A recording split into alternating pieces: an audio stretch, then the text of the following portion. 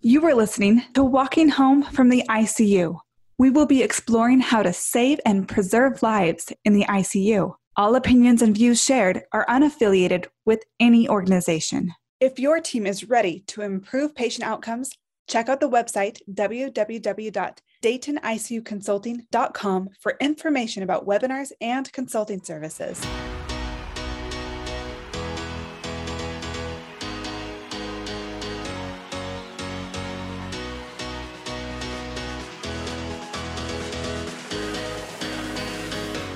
Okay, I have received a lot of questions about how the Awake and Walking COVID ICU has fared. Jeff, one of the respiratory therapists, addressed a lot of their COVID practices in episode 86. This episode, Dr. Joel Pittman shares with us some big picture outcomes and successes that are attributable to the persistent practice of avoiding sedation and prompt ambulation, even and especially during COVID-19. Dr. Pittman, thank you so much for coming on the podcast. Do you mind introducing yourself? Of course. Thank you for having me. My name is Joel Pittman. I practice pulmonary and critical care medicine. I'm originally from Detroit, Michigan. I went to medical school at Wayne State University in Detroit, which was a wonderful place to learn medicine. I then did my residency and fellowship at the University of Utah in internal medicine and then pulmonary critical care. After my fellowship in 2010, I went into private practice for a few years. And then I've been at my current job for about the last 7 years. So what was it like after all of that training in outside hospitals to come to the Awake and Walking ICU? What kind of experience was that initially? Yeah, so luckily my training involved being in and around the Awake and Walking ICU. So it wasn't a huge surprise to see what was happening in this ICU with sedation and mobility. However, it was vastly different than the 8 or 10 ICUs I had spent time in prior to the job.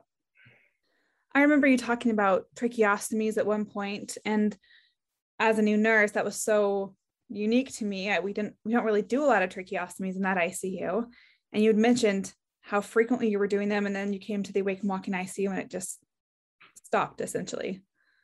Correct. In my private practice job, I practiced in an ICU that essentially the only way to awaken a patient was to place a tracheostomy.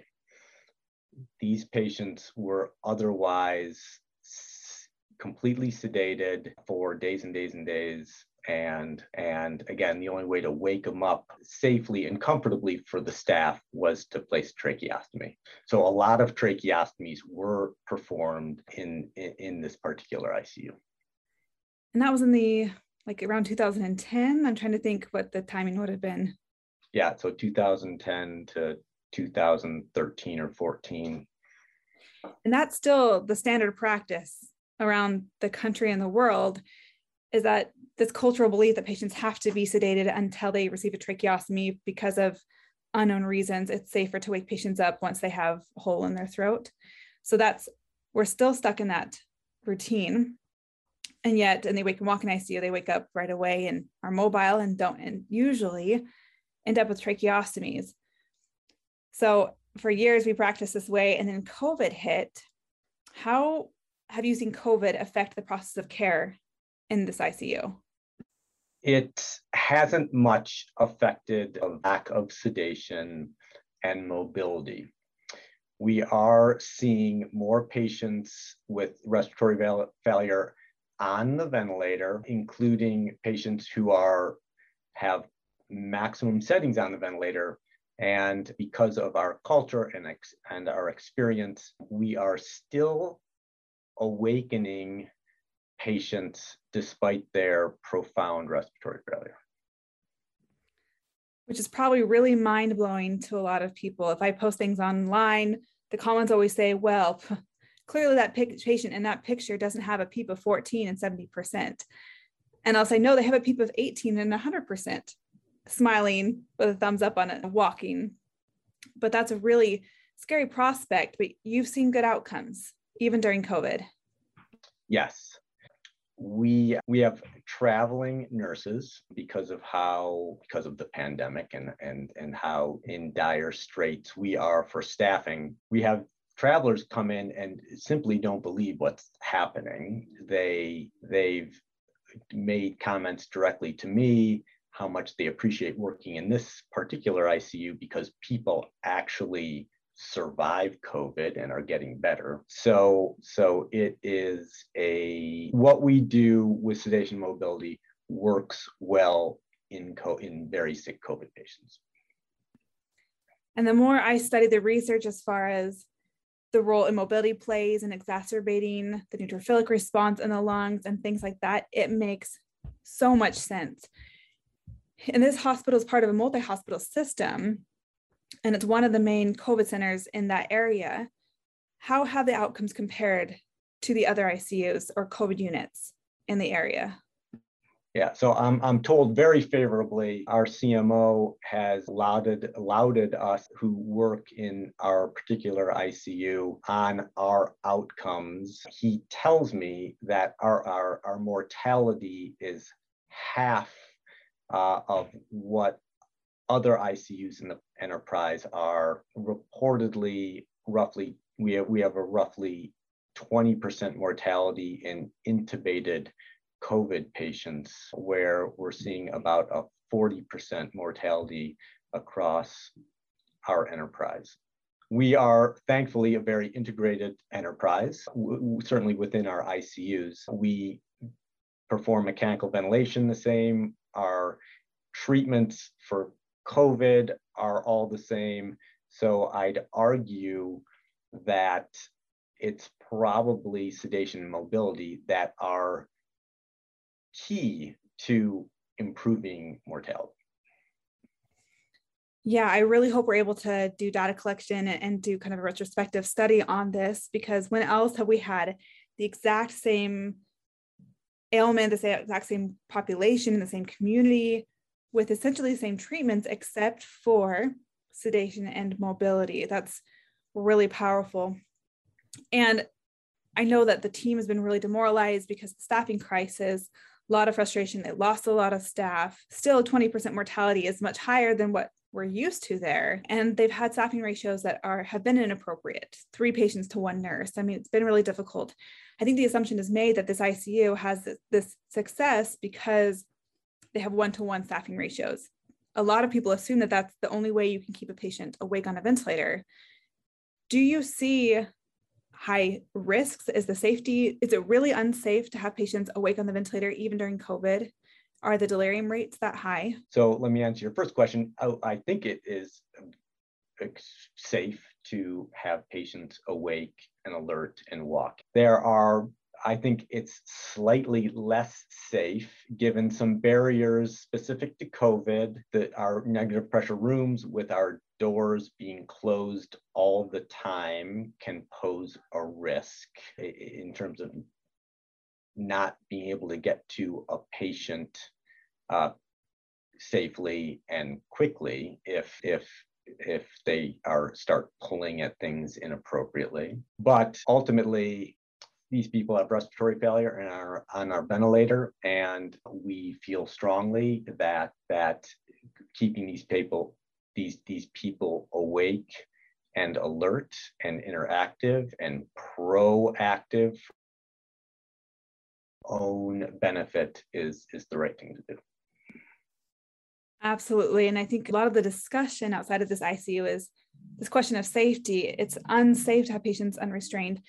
But yet, when we're talking about safety, we're not factoring in all the unsafe risks of sedation and immobility, how unsafe delirium is, how unsafe it is to let patients atrophy and increase the risk of mortality just with that alone. So I think this is a good case study or a good example of how we actually improve safety when we avoid sedation and don't chemically restrain people. And my experience is a lot of patients in that ICU can be unrestrained because they are not delirious. So I think we try to drive down restraint use with sedation use, and yet it's a little backwards. Yeah, I agree. Well, if patients sick with COVID are awake and interactive and not delirious, they often are safer and are happy to do what we ask of them, and understand that their endotracheal tube is a life-saving piece of equipment that needs to stay in place. So they often can, well, I'm often seeing patients adjust their endotracheal tube. It's a little uncomfortable without pulling it. I have one of my favorite patients was a young woman with COVID pneumonia who had profound respiratory failure, and she was on a PEEP of 18 and with an FiO2 of 100%, and she required proning, and she was happy to be awake and alert and help herself prone, as well as interact with her family by texting and FaceTiming while she was prone, and while it took a long time based on the severity of her ARDS pneumonia, she eventually walked out of our unit. I'd say, I think it took 3 or 4 weeks of her being in our ICU.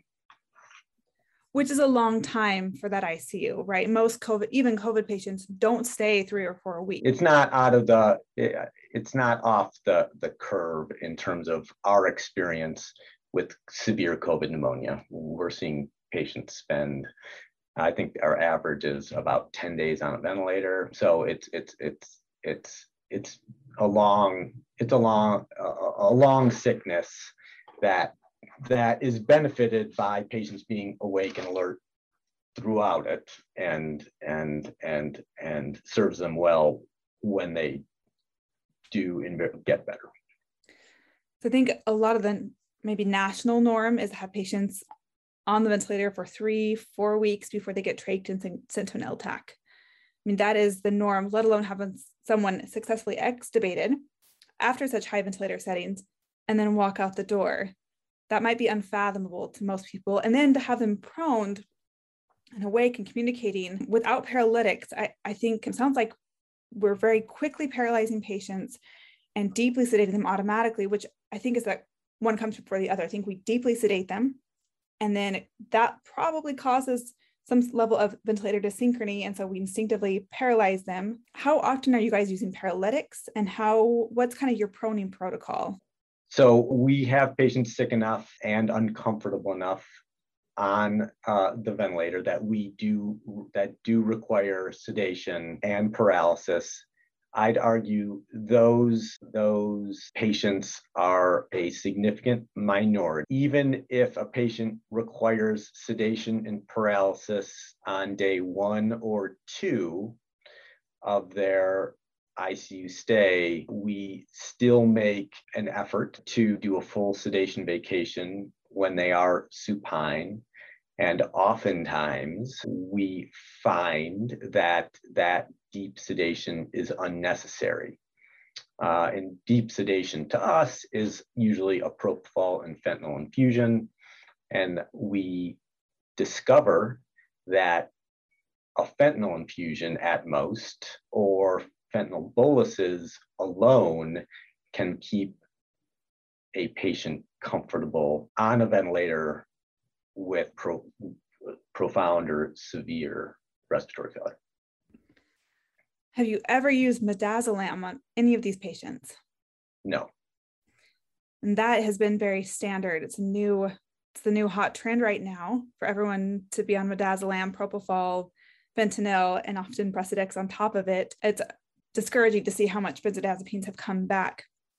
But the Wake and Walk in ICU has treated probably hundreds, thousands of COVID patients now and never used midazolam.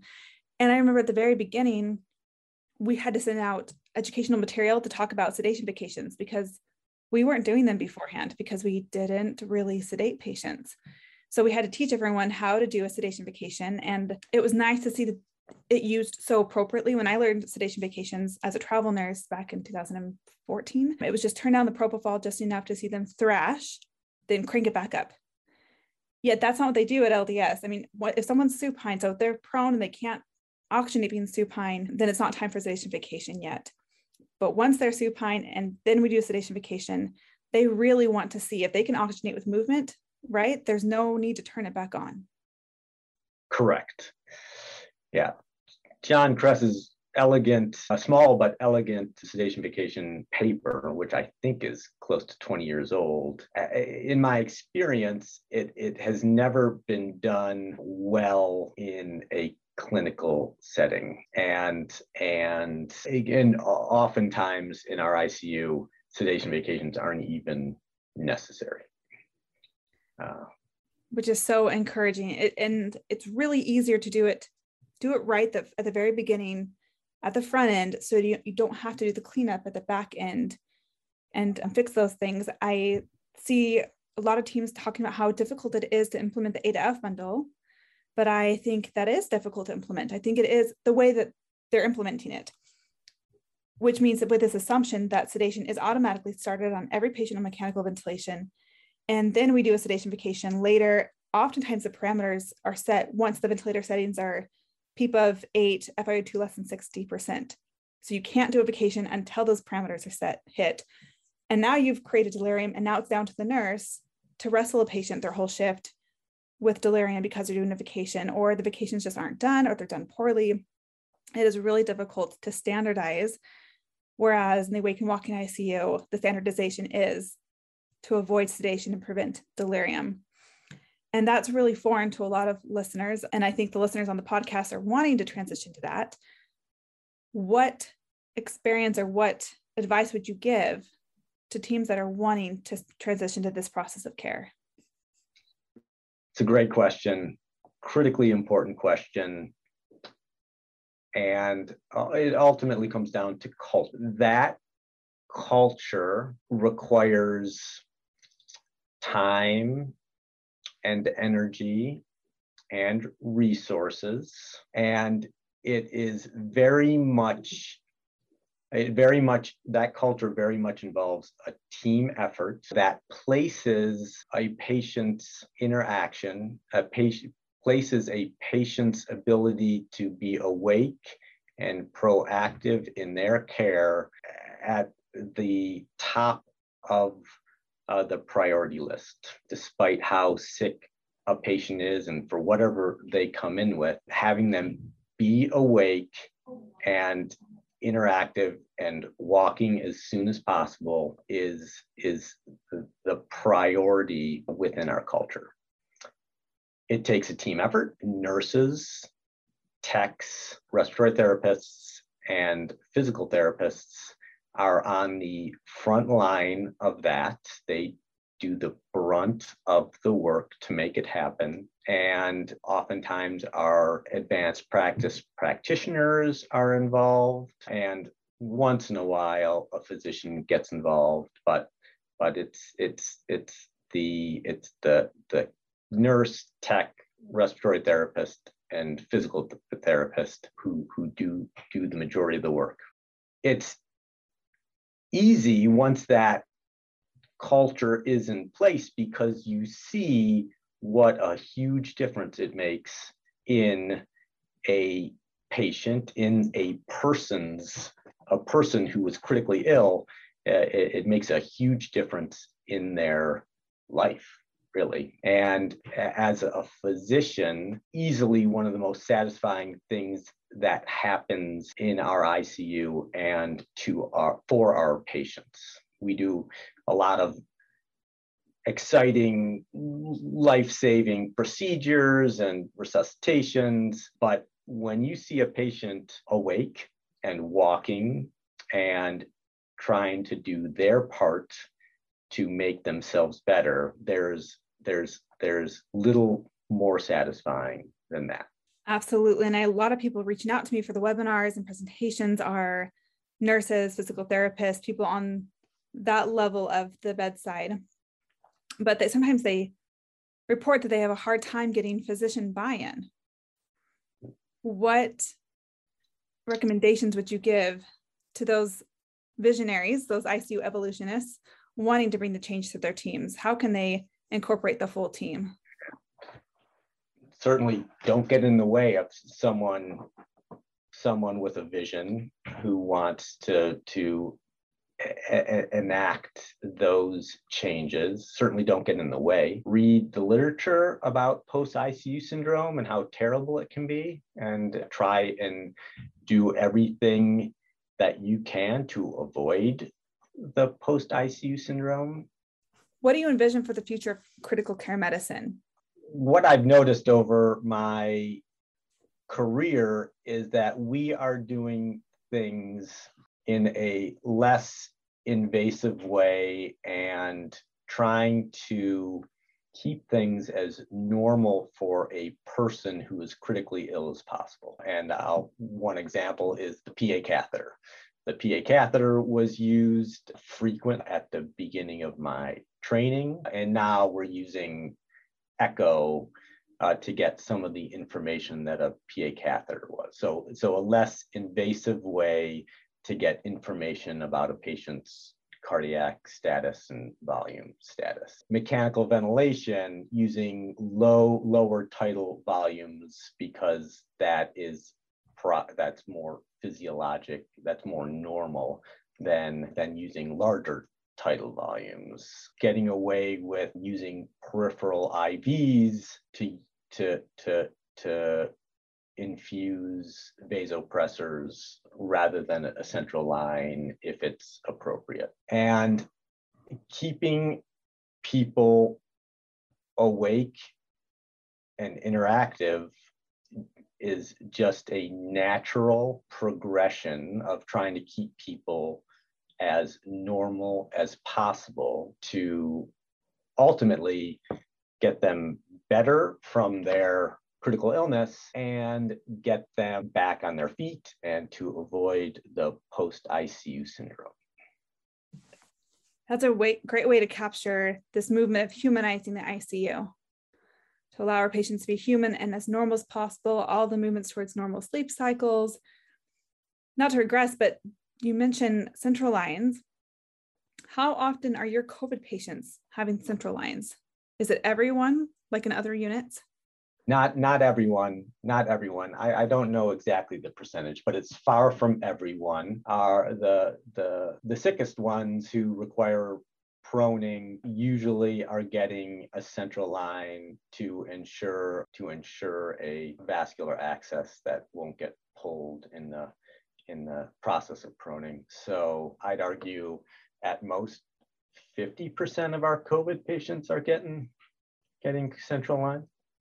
Which that alone is probably unfathomable to a lot of clinicians. When we automatically start sedation on every patient in mechanical ventilation, then you can just count on hypotension, and you're going to need vasopressors for an extended period of time. And so it seems like every patient gets intubated, sedated with a central line. And that has to be a huge contributor to these hospital-acquired infection risks that we have, even independent of the ventilator-associated pneumonias. But the central line of infections have to be so much higher than usual because of the rates in which we're giving central lines. And it's a little discouraging to think that they maybe are preventable. If we did evidence-based practices with our sedation practices, we could prevent a lot of infections. So that's an interesting side note that less than 50% probably have central lines because of avoiding sedation. And a lot of teams are reporting that a lot of patients are on CRRT for COVID. How often are you seeing CRRT? More often than before COVID, too often in general, but I don't have exact numbers, but I'd argue somewhere between a third, 25% and a third of our patients are requiring CRRT. Yeah, it'd be interesting. Hopefully someday we can go back and have the numbers, but that's just an interesting insight, because we know that with muscular atrophy, we pour fuel on this inflammatory process and we contribute to multi-organ failure. And so it'd be interesting to try to dissect how much of a benefit this was to sparing the kidneys as well as the other organs by implementing early mobility, actual early mobility. Well, this has been so beneficial. Thank you so much for sharing all of your experience. Thanks for all your good work. Is there anything else you would share with the ICU community? I've never been critically ill, thank God. So I have no idea what our patients are experiencing. But I feel that keeping people awake and interactive and participating in their care preserves human dignity. I can only imagine how vulnerable and scared our critically ill patients are. And I think keeping people awake and alert and interactive is one, if not the most important thing that we can do for our patients. I absolutely agree. And I think there's a new movement with ICU survivors and ICU clinicians in which they're making themselves a DNS, do not sedate. In episode 3, I interviewed Susan East, who had it the normal way, her first time with ARDS, and her following 2 times with ARDS, she was awake and her experience was totally different. And she talks about the dignity part of it, how she wanted to have her own autonomy, call her own shots, interact with her family. And I am so grateful that that's what we can do for patients. I think part of our burnout throughout the community is the dehumanization of our patient care. We all got into this to save lives, to connect with people, to love people, care for them, provide the best care. And that's all been stripped from us during COVID, and especially with our practices that have now gone back 10, 15 years in time. And so I think that'll be part of the healing process, is to rehumanize the ICU, to see our patients as human, to get to know them, to look in their eyes, to interact with them, communicate with them, and actually see them get better and walk out the doors, and to know that we facilitated that. We actually did save their lives in that moment, but also their quality of life for the rest of their lives. And that is what's going to keep us in critical care medicine and help put it into this mass exodus. Dr. Pittman, thank you so much. Appreciate it. Thank you again. If you want to join in on the conversation, leave a voicemail at 801-784-0472 or reach out to me on Twitter.